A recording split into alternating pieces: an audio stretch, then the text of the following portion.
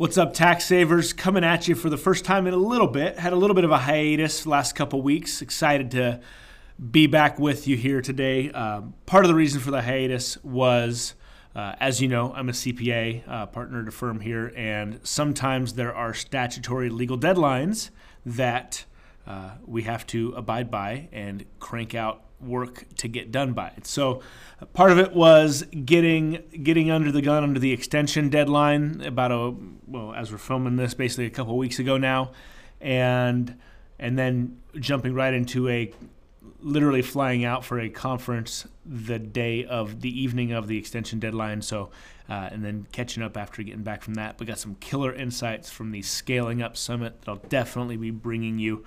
And so actually want to kind of talk on a couple of those today. So Scaling Up, for those of you who aren't familiar, is a book by a guy named Verne Harnish. And it's essentially the book on mastering the Rockefeller habits, which is all the organizational habits that Norman Rockefeller used to build his empire and all of his built businesses. And so it's basically an operating system for your business. Highly recommended book, by the way. One of the areas that they really focus on is what your cadence of meetings should be to improve and have effective communication within your company. And I know communication is always been something that we can improve upon, so this was an exciting area for me. And it's probably an area that most companies can improve on. And so there's a few, basically what they call meeting rhythms that you do each week. So as an example of one, every Monday at 3:30 p.m., we have a firm-wide meeting where we update our company goals, how we're doing, kind of have a check-in, any client stories, internal communications issues we need to bust through. Just an hour set aside to have all hands on deck.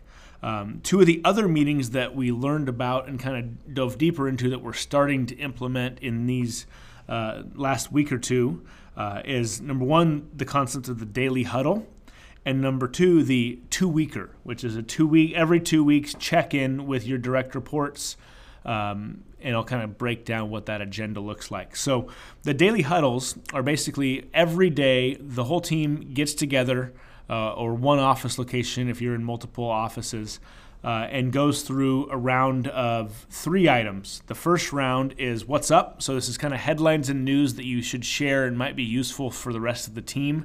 Maybe you talk to a client and learn something, want to disseminate that information across the organization. Something else you discovered that might benefit everyone else, share what's up.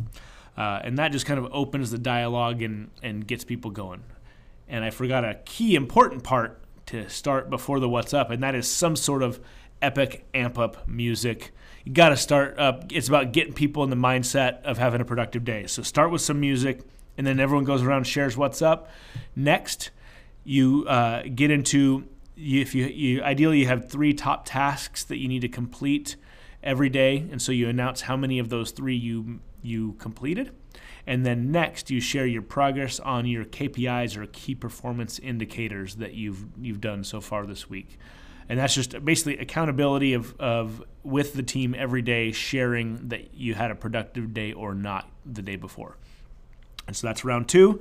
Round 3 is stucks and I promise statements. And so stucks are essentially if you're working on something and you need help from someone else on the team to complete that task or move it forward and keep it flowing through the workflow process, you announce it at that time. And really it's just a way to get the company all on board and get things moving through your company and organization effectively and efficiently. And then last part of that is the I promise statement is you figure out and you bring to the meeting your one key priority, the one most important thing that you need to do today to make today an effective day. And then you got to do that, and that's your commitment. And then last, you finish with a cheer, ideally related to one of your core values if you have them. If you don't, I'd highly recommend you get some and discipline to them and reward to them and live those core values. And I've talked about the importance of that before, both here and on Instagram and across all the different channels where you can find my content. So speaking of that, if you found some value to this, please share it out with a friend or give us a review or go hit me up on Instagram at Tyler McBroom and let me know you found some value in this. I would really appreciate that. And we'll see you next time. All right, tax savers, hope you enjoyed that podcast. If you did, as I mentioned at the beginning, if you could leave a review or share it with a friend, helps us get that message out there. Thank you for your attention and for following the podcast. And we'll see you next time on Tax Savers University.